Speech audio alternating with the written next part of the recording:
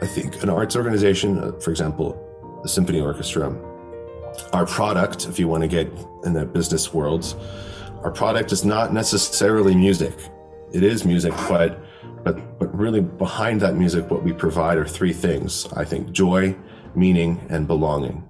Yeah. And particularly, so the joy and the meaning come from the music. So you talked about falling in love with the instruments, the kids falling in love with the instruments.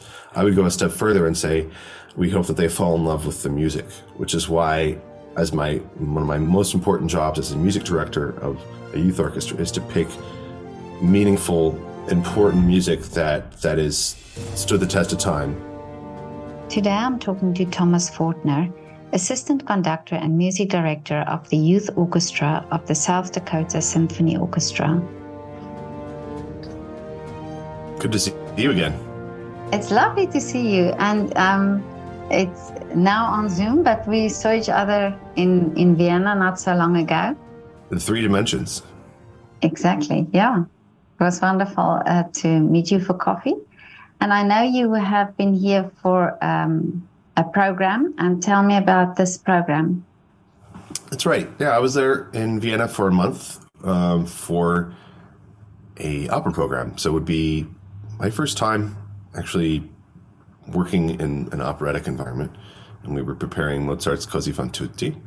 And it was a little bit like me going back to school, which was nice. Every summer, I like to do something new, something that challenges myself. If that's correct English, something that'll build on my skills, and also something that'll reignite the passion and the fire. To, as an artist, one of the worst things you can do is get stuck in a habits, in a rut, in a routine. Routines are good, and that's important for a certain amount of time, but you need something, you need a little inspiration. You need to remember why you fell in love with the craft in the first place. And that, but now why Vienna? Well, Vienna is kind of like, because it's great. It's an amazing place. I mean, you live there. Yeah. It's the home of so much of the music that I've made my life about. Mozart, Beethoven, Brahms, so much of that stuff. Those guys, Vienna was kind of the center of their universe. But now you are based in America. Where exactly are you? Yeah, in Sioux Falls, South Dakota. So kind of in the middle of the country. And now, for you there to come to Vienna, is it very much different the way things are being done in Europe to compare to where you are? Yeah, I think the biggest thing that I notice is just physically the way that our cities are set up. I'm kind of a nerd for urban planning and urban design. In fact, I'm even a part of a club here in Sioux Falls where we meet. Really? Yeah, we meet and we talk about sustainable housing and mass transit and traffic and pedestrian safety. The fact that in America, the car is the supreme thing for which we've designed our world, not for the person. And that's a whole other lecture series. There's a couple of great YouTube channels out there, and that's a really good book. But the book is called Strong Towns. It's an engineer, I guess a former engineer, Chuck Ferrone, who was, or Marone, I can't remember his last name exactly, who, just talked about the way that American cities have been built. They're not particularly sustainable in any sense of that word. But in Europe, I think you guys might have fallen into that trap for a little bit, but then it was redesigned back for the human being. Vienna was never really a problem. No. I loved that I could jump on a train, or a subway, and if I missed the subway, I just wait 5 minutes and there'd be another one, and then I can want to walk 2 blocks. Oh, there was a tram. I could, Mm-hmm. So that really makes I think it makes a big difference in the quality of life. Something that I hope some American cities are starting to notice that. But actually, I met our mayor of Sioux Falls randomly standing in line at a coffee shop a couple days ago, and he's a friend of some of my family, so I just talked about that, and he was with somebody else, and I felt it would be impolite to about these things. Although my friends have done that through the correct through the city council. So, anyways, all that to say, I miss the lifestyle in Vienna. Yeah, I must say this is something that I really appreciate, is that the fact you can either walk or get on a train or on a bus. And I mean, you are just really bus or train or tram distance from anything. And that makes it so much nicer. And like you say, it's a quality of life. But now on the music scene, so something like this that you did, tell me about this program. This summer. Yeah. Yeah. So musically, as I mentioned before, opera was something that I have little experience in, versus symphonic stuff. I grew up, for whatever reason, my parents were taking me to the symphony. I did go see an opera rehearsal once, of Tristan and Isolde, which was incredibly memorable. But I was maybe 8 years old, and it was at night, and I think I only went to the first act because it's lasts forever, and it was my bedtime. I had school the next night, so opera was not something that I grew up around, other than hearing it on the radio every Saturday afternoon. There was the National Public Radio broadcast of the Metropolitan Opera. So my first time I had ever worked in opera, so to speak, was when I was in college, and I played in the orchestra pit as a cellist for an opera by a recently living composer. He passed away recently, unfortunately. His name was Daniel Catin from Mexico, Rappaccini's daughter. That was a really fun experience playing in the pit. And the only other opera that I've played was Midsummer Night's Dream by Benjamin Britten, also when I was in college. And those are not, I mean, I guess the Britten would probably be in the canon, so-called canon, the tradition of opera houses, but it's on the fringe for sure. So I never played a Mozart opera, and Mozart's kind of, in many ways, I mean, obviously there was much music before, but Mozart is sort of the beginning of a lot of the opera tradition, the grand opera tradition. And also, for someone who conducts Mozart, who plays Mozart regularly, their instrumental works, to know his operas is so important, because so much of people talk about, I always had coaches and teachers when I was growing up saying, everything in Mozart is an opera, even the stuff that's not an opera. And you get a sense of that. And because opera, for him and for many composers, was kind of the biggest deal. It was their Mount Everest, or that was really where they made their name.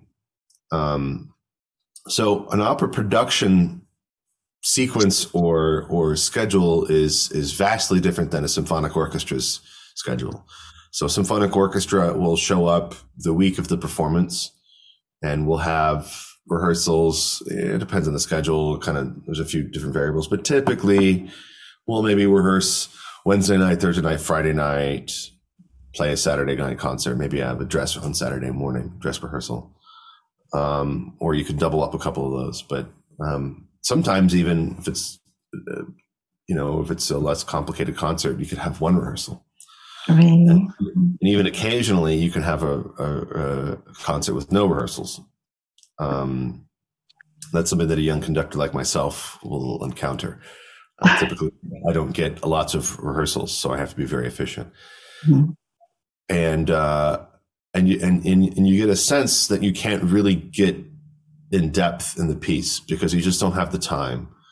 Because orchestras are incredibly expensive units of it's an incredibly expensive instrument to play, if you want to call it that way, as an object, because it's all of, you've got all these experts in their fields and you got to pay them.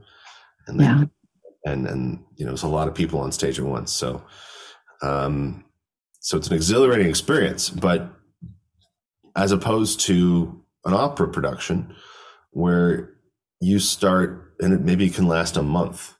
And so for a month, you are in a smaller rehearsal space with singers and a pianist, and you're just going over. So the piano player plays a reduction of what the orchestra part would be, and you're just getting to know the singer, and you're coaching them a little bit here and there.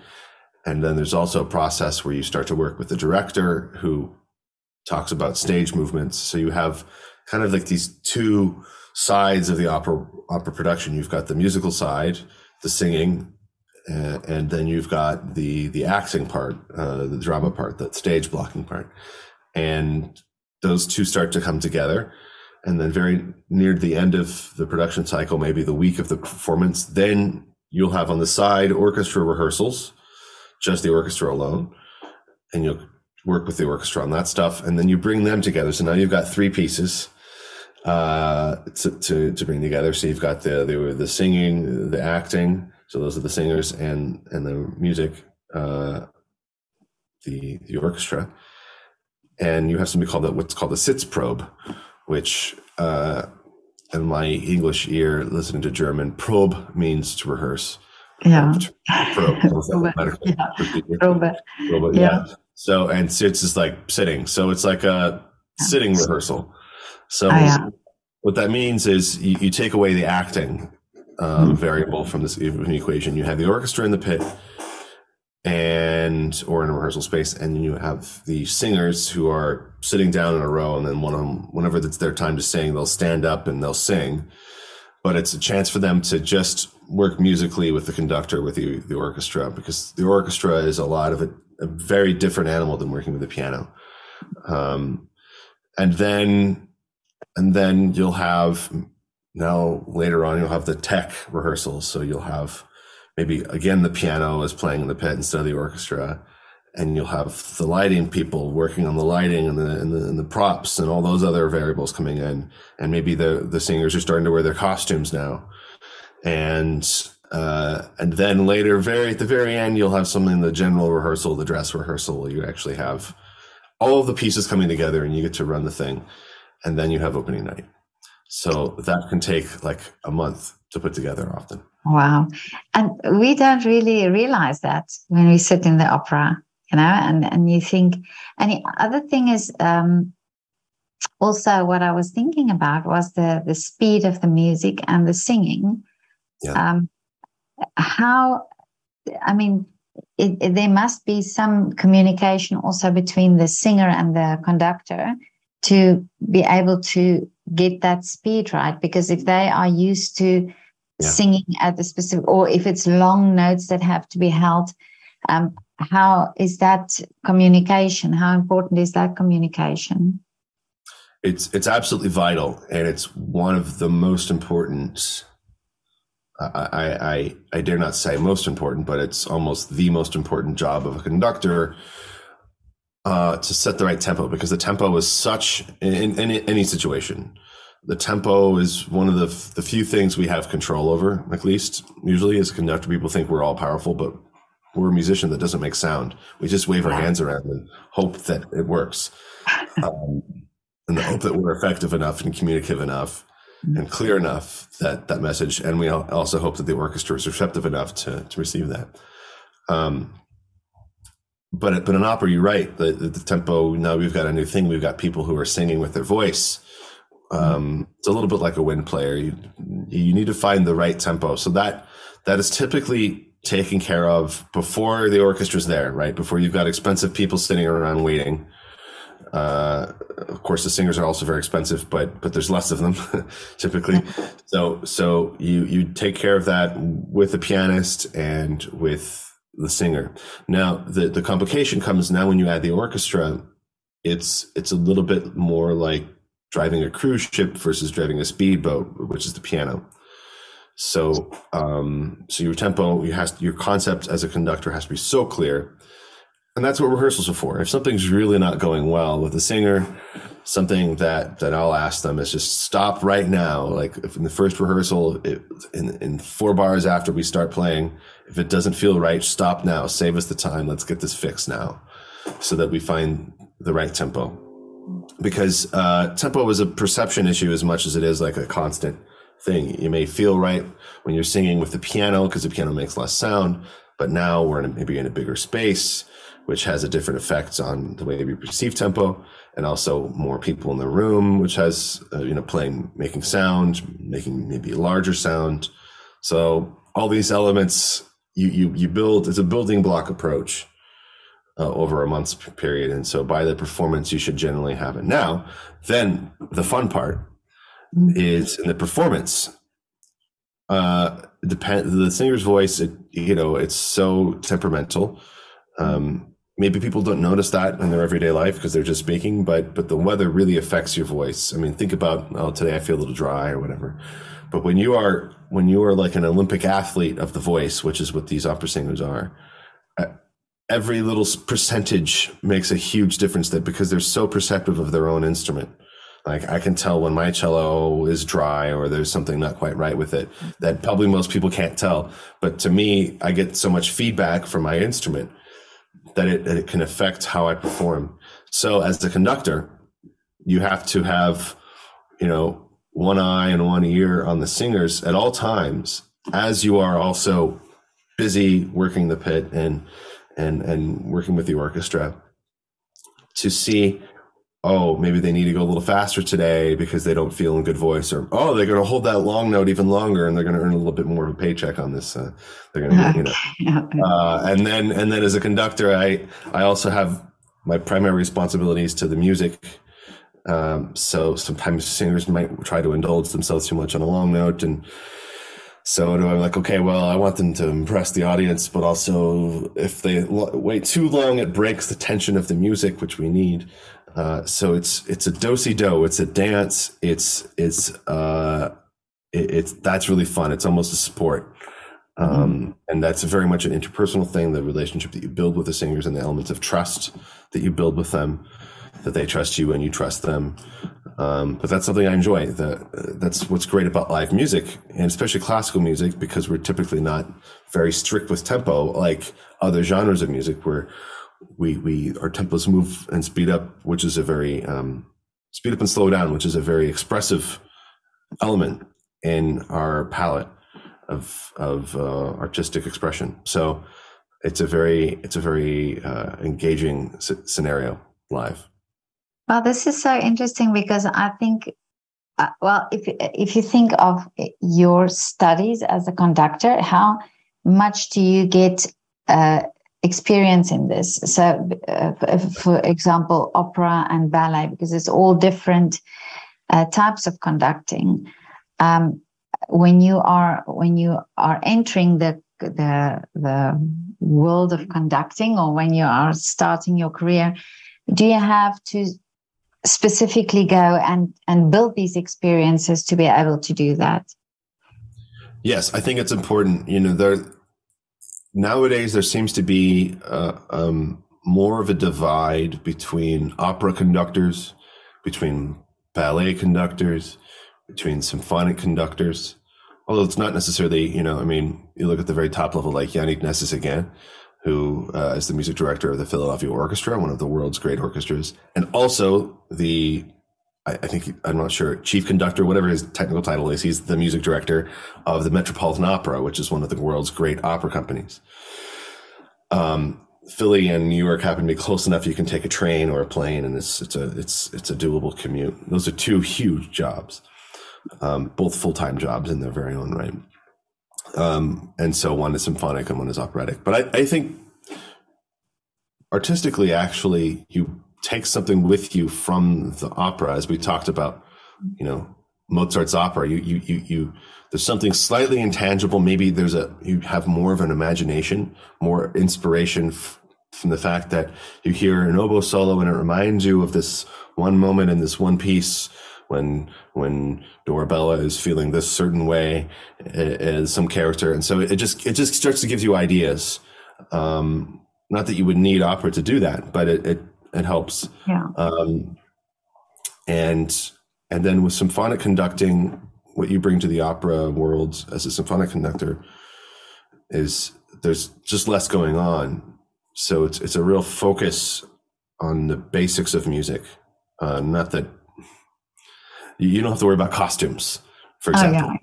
You don't have to worry about stage direction, about somebody, they need to walk 5 steps before you start the piece and before the next number. There's none of that. It's very pure music making. And so one of the goals is to try to bring that purity, that fundamental, whatever, monolithic way of monolithic sounds terrible. Like, it's a terrible way of saying it, but to bring that thing to the opera world and to look, music is music. When you, even with ballet, I feel like my job is the same in all 3 places, which is to create a great musical experience. And with some stretching here and there and accommodations, but like I said, that's the do-si-do. But you can stretch and pull music. It's okay. You have to give someplace else here, and it's a bit of a give and take. But ultimately, your job is really the same in all 3 scenarios. There are just little things in the periphery that are a little bit different. Okay. But now, do you get so you're where you are now, and the work that you're doing now, and after you've done, say, a program like this, how much do you have to deliberately get yourself into conducting opera to keep in with that? Because it must be also something like skill building, or like a practice to get to do different operas and to work with different opera companies. So how is it possible for you to do that? Well, I think for me personally, the biggest new variable, if you want to call it new, musically, I'm just talking like written down on the page, the content that I have to know inside and out as a conductor before I show up to the first rehearsal. For symphonic conductor, obviously that doesn't change because that's where my experience is. But as an opera conductor, now there's this new element of words, and the fact that usually the words come first, that it's a text, that it's a story that is written down. Often as a symphonic conductor, I can imagine a story in my own head to a piece that doesn't have words, and that can be a lot of fun, and that can be a nice entry point into the piece to really open your imagination and try to create a musical narrative, even if it's abstract. But with opera, you know, I'm a dumb American. Okay, I don't speak. I mean, by now you probably learned that I speak kind of one language, sort of, and that's English. So, and yet most operas are not written in English. Yeah. And to be honest, even when I have worked with English texts, when I work with choirs, like on Christmas concerts or whatever, singing in English itself and deciding where to put the T's and the S rhythmically and all that is another layer of things. And then you add on top of that a language that you're not fluent or that you don't understand right away. Or even, for example, in Mozart, even if you understand Italian fluently, it's a very old-fashioned Italian. It's like it's in a sense like reading Shakespeare, or maybe I'm trying to remember the guy's name that wrote the Scarlet Letter, Nathaniel Hawthorne.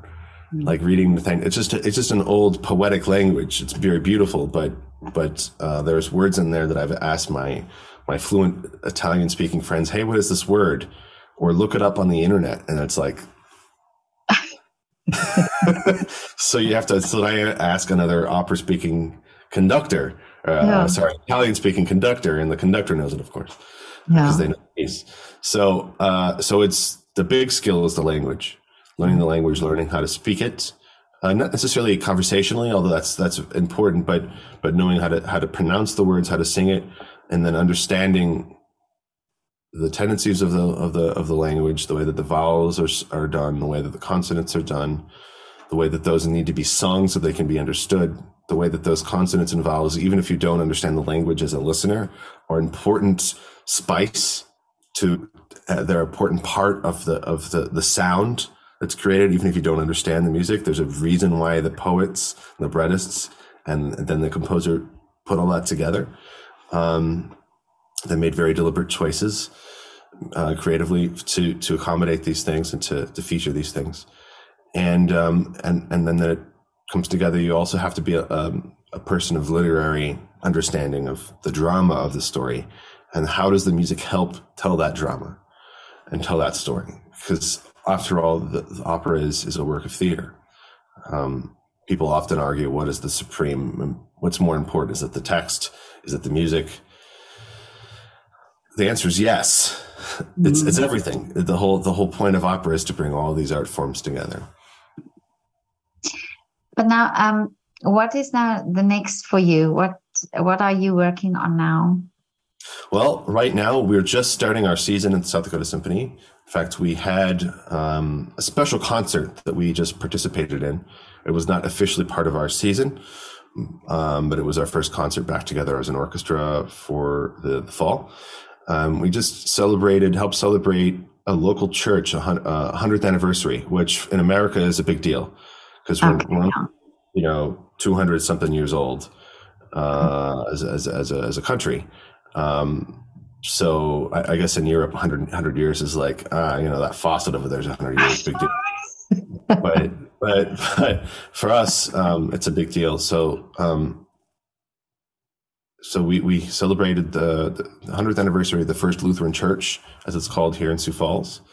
And they commissioned a composer from Juilliard, a really fabulous composer named Wayne O'Quinn, who I got to meet and work with a little bit to write a piece for organ and choir and orchestra. So it's quite a big thing. And it was just a wonderful thing. We also performed an organ concerto by Handel for orchestra, choir, and organ.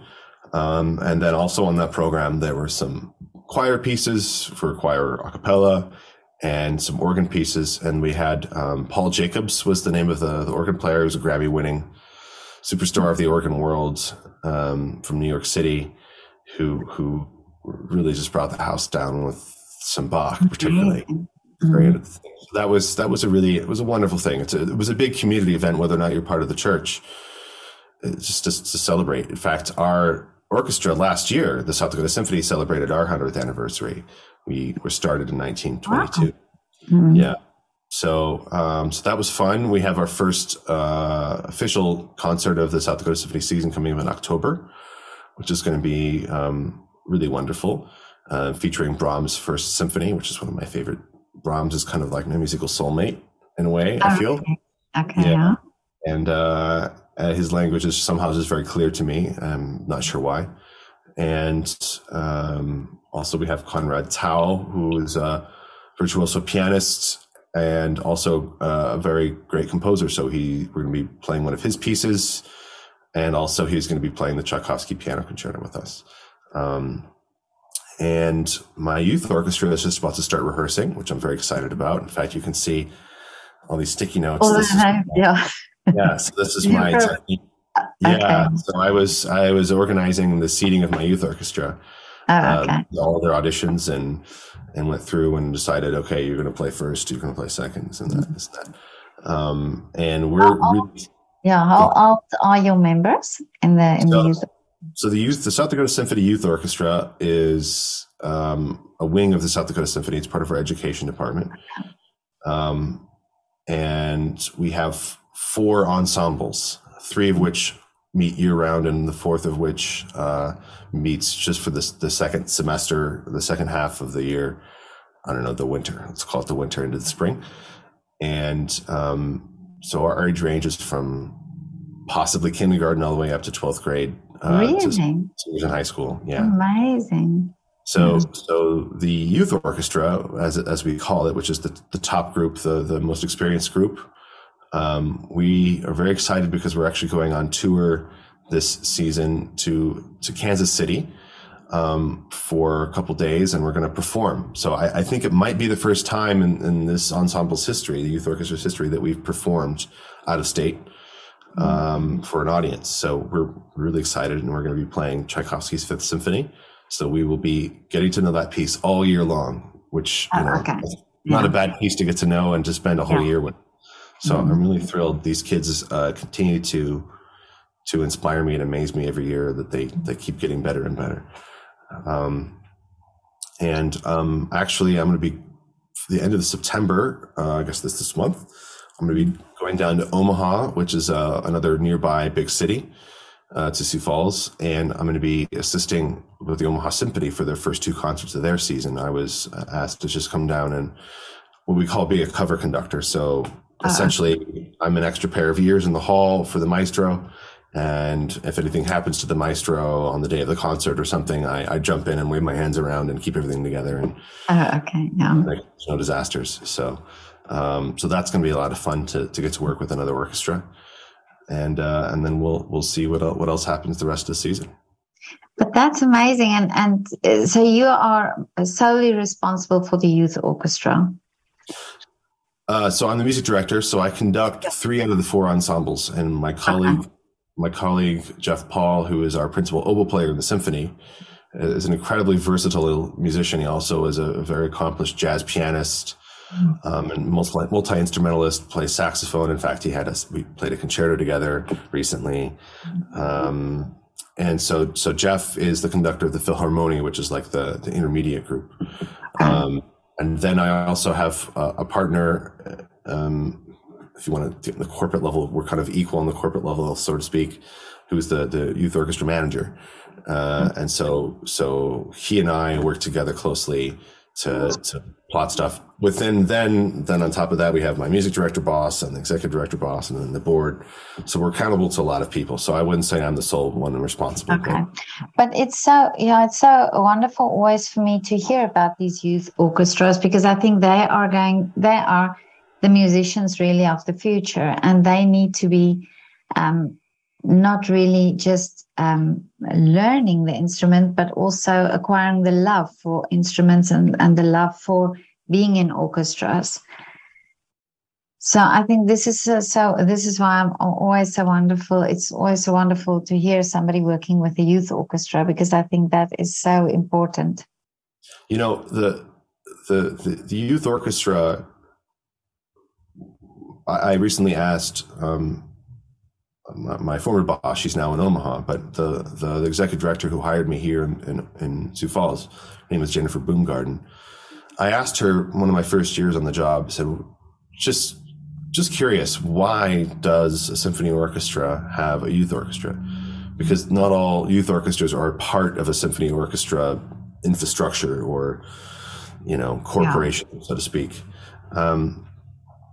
And the answer she gave me, it seems obvious, but from the point of view of the orchestra, right? So this is sort of a self-serving point of view, but why do we have the expense of maintaining a youth orchestra? Well, it's an investment in our future. Not only is it an investment in future musicians, possibly, I think that would be probably a small percentage, but actually it's an investment in our community. It's an investment in future donors, potentially, in the arts. It's an investment in potential board members, new board members. It's an investment in future subscribers and audience members.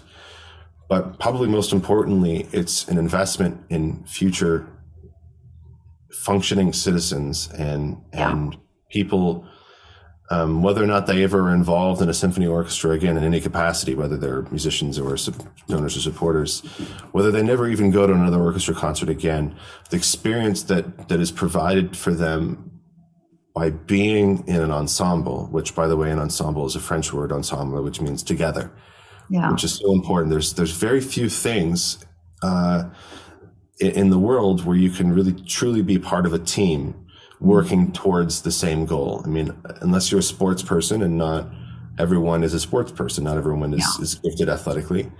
Not everyone is gifted like your kids in dance, Petra. Not everyone is going to be a chess master. So there's got to be a place for somebody to belong. I think an arts organization, for example, the symphony orchestra, our product, if you want to get in the business world, our product is not necessarily music. It is music, but really behind that music, what we provide are three things. I think joy, meaning, and belonging.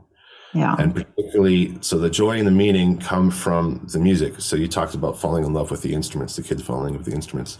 I would go a step further and say, we hope that they fall in love with the music, which is why, as one of my most important jobs as a music director of a youth orchestra, is to pick meaningful, important music that is stood the test of time, while also exploring new music, and especially music of their own peers. That's my creativity club. We have young composers from the youth orchestra itself writing music for their youth orchestra that we perform. But finding a piece of music, or finding pieces of music that are extremely meaningful. So I recently participated in my very first open mic night here in Sioux Falls. It wasn't exactly comedy, thank God, for the audience, but I actually read something, a letter that Beethoven wrote that was never sent during his lifetime, but it was kind of like a will and testament. It was kind of like an anti-suicide note. It was kind of a manifesto of his reason to be. It's called the Heiligenstadt Testament. So as you know, Heiligenstadt is the end of the Green Line in Vienna. Back in the days of Vienna, when Beethoven was alive, it was more in the country. It was a quiet place. And it was where Beethoven was urged by his doctor to go spend some time to get away from the loud noises of the city to preserve his hearing. Because at this point, Beethoven was starting to become profoundly deaf. And he wrote this letter around the time of the Second Symphony, to kind of put it in chronological orientation. And it's sort of a heartbreaking letter in a way. He talks about, it's a letter to his brothers, and he tells them, paraphrasing, the reason why why I've been so distant from you, the reason why I've been so awkward, the reason why I've refused to meet you is because I'm deaf. And what is the worst possible thing that can happen to a musician is to lose their hearing, their sense of hearing, who he said, who people expect me to possess in the greatest capacity, greater than anybody else. It's like a painter having the greatest vision. And so through the shame of being a performer and being a musician and suddenly losing that critical sense, and also think about, this is like the late 1700s, early 1800s. Even now, people are slightly discriminatory to people with disabilities. Imagine what it was like back then. So Beethoven was completely isolated socially, and he was already a person who, as he wrote in his letter, possessed great warmth and caring for his fellow man, for his brothers and sisters.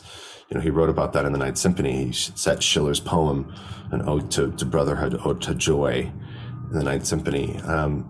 This is a person who was a true humanitarian, who dedicated his Third Symphony initially to Napoleon, until he read in the papers that Napoleon had declared himself emperor. And so he ripped it out and scratched through it. And thankfully somebody saved that piece of paper, because now we know a little bit about Beethoven's character. He was just absolutely incensed by it. Imagine a person with those sensibilities being completely isolated, not being able to be with a person. And human beings are very social creatures. Even if we are loners to some extent, we still need to have that social thing, that fabric. I'm sure scientists now can prove that there's certain chemicals that are triggered by being around people. And Beethoven lost that. So this letter talks about how he contemplated suicide, and yet he decided that what he had to say artistically, musically, was so important that he had something to live for. So in a way, he had joy and meaning, right? He had meaning in life. His purpose in life was to create music, to write music, to try to say something about the condition about the human condition, and about being human beings together. And yet he did not have the belonging. So I talk about that. I talked about it last year. We played the Fifth Symphony of Beethoven. And part of my job as an educator, I would never do this with a professional orchestra, because we don't have the time, and because it would be in a way disrespectful, because they already know this. But as kids, they don't know this, which is to actually stop the rehearsal and tell this story that I'm telling you now. Mm-hmm. And then, since we were playing Beethoven 5, even though this is a story that I made up, it's probably not accurate in any way. But you think about that initial that statement, this chilling statement. There's no harmony. It's just everybody's playing in octaves. And there's a fermata, so it's like you get this start stop, but you don't get this movement forward. I equate that to this diagnosis, this realization that there's this terrible thing that, Beethoven, you've lost your hearing, you're going deaf, or, hey, I'm sorry, you have cancer, something like that. Yeah. And then you have which is almost like denial. Like you've just processed the news that initially hit you, and then you're like, this can't be. And it stops again. No. And then again, the news. No, really, you do have cancer. You are deaf. Et cetera, et cetera, et cetera. It goes along. You get more angry, more obstinate about it. And finally, there's this horn call. The mood changes. It's like, music, I'm living for this purpose. But except what's really going on in music is the basses and cellos have this which is just a little reminder, no, you're deaf. You can't forget it. You're obsessed with this thing. And you process it, you go through the first movement, and then you go through the rest of the movements of the piece till finally you get this sort of 3 or 4 note figure, which becomes ba ba bum bum bum bum bum bum bum, which is this celebratory, yes, I've finally conquered this thing, and telling the kids the story about Beethoven, what he was going through, and the fact that he was contemplating suicide, I think is something. It's a difficult subject to discuss, but it's so critical for young people to hear this, because many of them struggle with this thing. One of the leading causes of death in young people is suicide. And hopefully being a part of a team, being able to experience this thing, to feel what Beethoven was feeling, and to overcome it in a way, even in a metaphorical way, to go from C minor to C major, to overcome this, and to do it with your friends, with your fellow man. And to not just do it together in the room, but to really spiritually and sonically participate and make the sound together. The fact that if my voice is not a part of this orchestra is lesser without me. Mm-hmm. That is so critical for people to feel like they belong to something, because without it, terrible things happen. So that's really the point of having a youth orchestra. That's really the point in supporting the arts for a youth orchestra, and for supporting these young kids. And that's what I'm so passionate about as their music director. Well, this is such a wonderful story, and this is really so true, because it's not just about the end product. It's about the whole, like you say, the whole process of it and the belonging together. I actually spoke to William Walker today, also American conductor, and he said exactly the same thing. He said that an orchestra is really like a family. He said sometimes like a dysfunctional family, but still it's a family, and everybody is there for each other. So I think this has to also be the message to go out and to make people also understand the importance of music and orchestras, and getting children involved in music education and involved in orchestra settings. And probably not everybody will be on that level of playing for a youth orchestra, of a huge orchestra, but even just a small something happening in a school where children come together, and not perfectly, but being together and making music together. That is also something that I think is important to understand. Yeah, music is something that you can carry with you for your whole life. But like I said, you have to find your place where you belong. So for some people, playing the violin is not going to be the way to go. It's going to be playing football, which is great. But and I guess they can carry that with them for their whole life too. They might get to the point where they're out of shape and they're not able to play. But I don't think I've ever met a single person, an adult, who regrets having learned or started to learn an instrument. They might have said they didn't like it. They didn't enjoy the process, but I think they're still thankful that they've had that experience.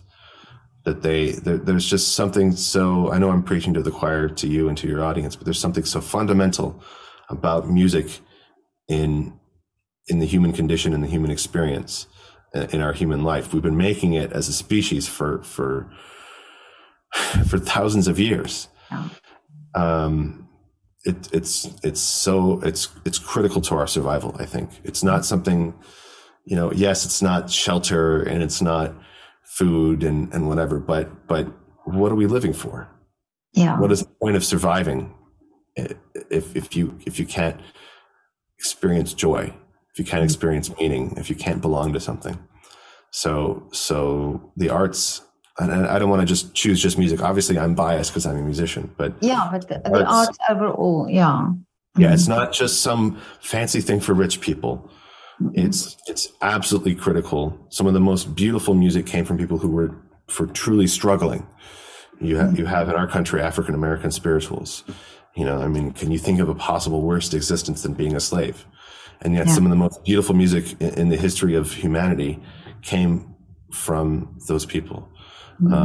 You can think about a slightly more modern example of Shostakovich, the Russian composer, who lived during the time of Stalin and was being stifled by Stalin, and yet still somehow managed to get across his meaning, to get across his message, even right in front of Stalin. And Stalin probably saw it to some degree, but allowed it to happen because Shostakovich captured the hearts of his countrymen. And still, think about the war that's going on now. It's so important. So I think the arts is not just something, that we can put on afterwards. Many times these programs get cut from funding sources for whatever reason. There's a reason why they call it the arts and sciences. We have that term, the arts and sciences. Those things are vital. Look at Einstein. He played the violin. We wouldn't have satellite technology and GPS technology without relativity. Yeah. And Einstein was the first guy to figure it out. Yeah, I also heard that he, when he had a problem that he couldn't solve, that he went to play the violin, and then afterwards came to some conclusion about things. Yeah, I think it's so important. I think I think the world should really rethink the whole system, the whole education system, and art should be right there next to science and maths and languages, and it has to be seen as important and not as entertainment or on the side. It's not entertainment. Music is not, maybe some pop music might be. Some of my colleagues in the classical music world sort of thumb their noses up at pop music, and I don't necessarily, although I am skeptical of anything that's put out there to make money, and that's the primary reason for it. But I'm gonna sort of get on the soapbox that you're standing on right now and join you in this crusade for reforming our education system. Now, everything I'm about to say is totally not my idea. I'm paraphrasing it and stealing it. So there's a really wonderful TED Talk by Sir Ken Robinson, the late great Sir Ken Robinson, about creativity. And this is one of the reasons why I started my creativity club for my youth orchestra students. Creativity club, it's called a club. It's not really a class. I sort of lead the discussions. We listen to music. I try to curate as a diverse set of music from different cultures, from different times. Obviously, we focus primarily on orchestral music of Western roots, but we do get into other art forms and other traditions to try to get these kids whose focus is music. Many of them are also composers, to listen critically, say, okay, so I'll play a piece of music and and maybe it sounds ugly to them. And I said, okay, why does it sound ugly? Let's talk about the notes. Then we start to get into music theory, which is not exactly scales, chords, keys, and junk, as one of my teachers said. Scales, chords, keys, and junk is more musical grammar. But theory, music theory is just a discussion of us trying to figure out how music makes us feel the way that it makes us feel. What in the material of the notes of the sound makes us feel this way. But I think creativity education is something that is not very easily done in the traditional educational system, as I'm about to paraphrase, because our educational system as we know it, going into a classroom with many kids and one teacher in the front, is an artifact of the Industrial Revolution. The Industrial Revolution, before the Industrial Revolution, we didn't really have school in the same way. We had super rich people who might have had tutors, or you went to some sort of theological, you became a monk or a nun, for example, or you were a peasant and you were illiterate, maybe.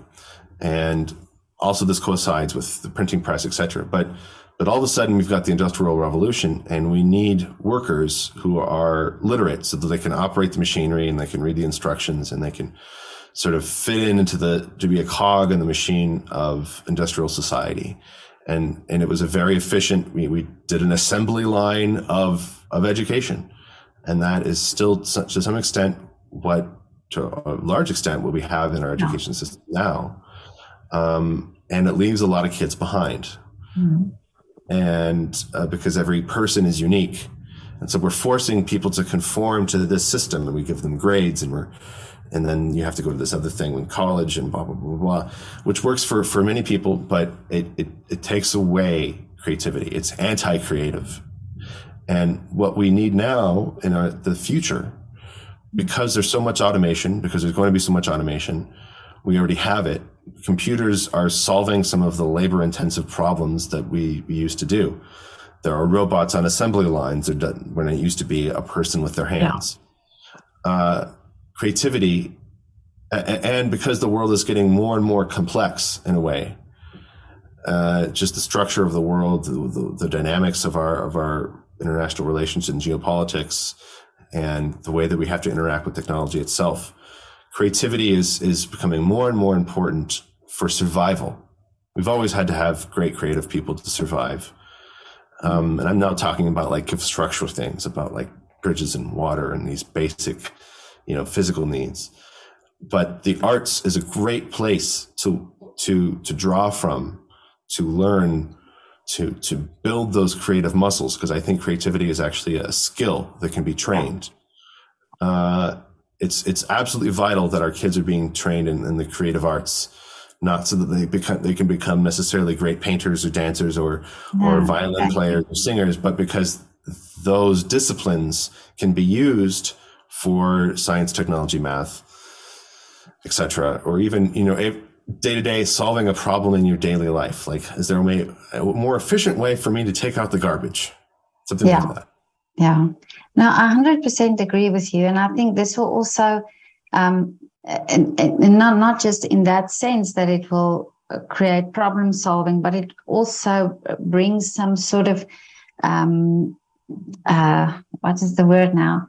But tolerance, tolerance for each other, because your mind is thinking differently, and you are also more acceptant of other people's opinions and other people's way of doing things. So I think for society itself, it's very important that happens.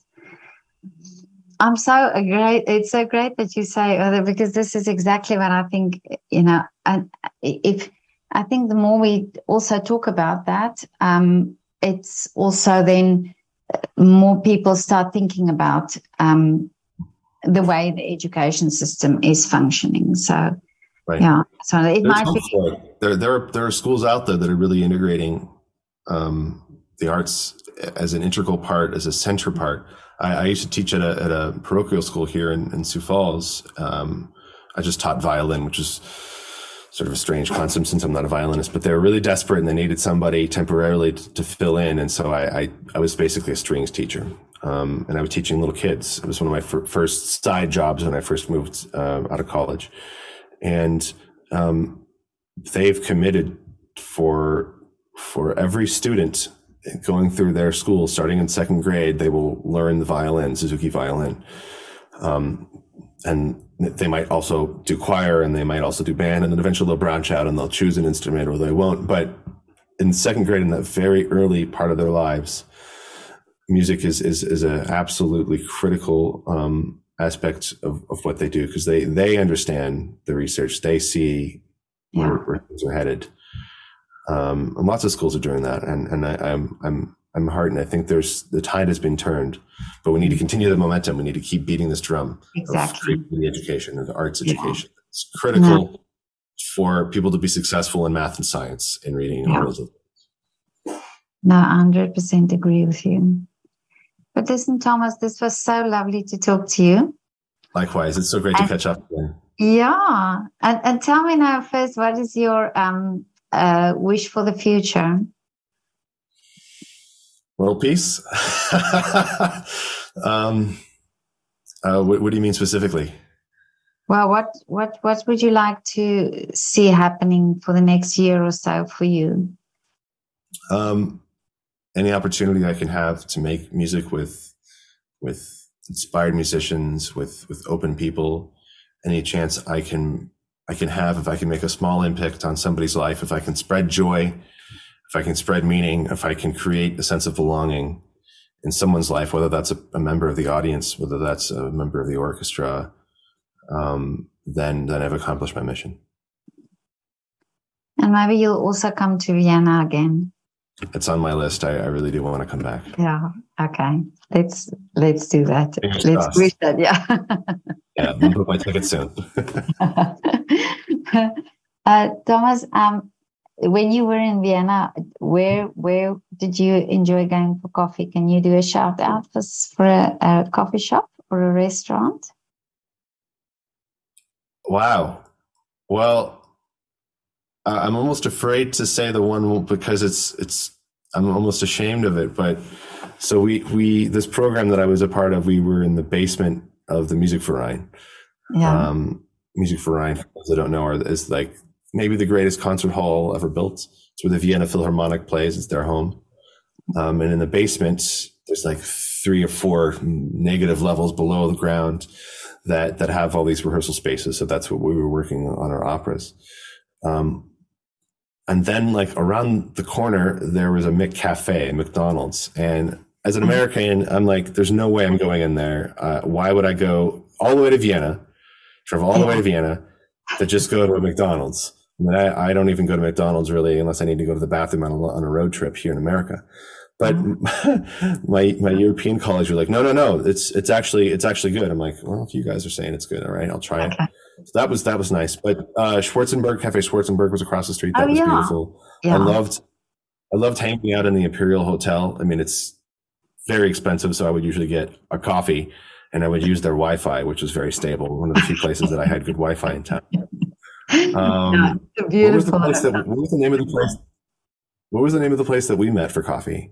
Oh, that was Hidden Kitchen. Hidden Kitchen. Yeah. Everybody should go to Hidden Kitchen. Yeah. I can subscribe. Absolutely. Didn't you do some of their social media for them or photography for them? I did their food photography for them, yeah. So there you go. Okay. That's the shout out then. Yeah. Okay. Thomas, let me know when you're in Vienna again. Of course. And we'll go again. Let me know if you're ever in the States. Yeah, okay. You got it. Definitely. Thank you, Petra. Have a lovely day, and thank you so much for your time. Likewise. It's been great talking to you. Take care. Yeah. Thank you. Bye. Bye-bye.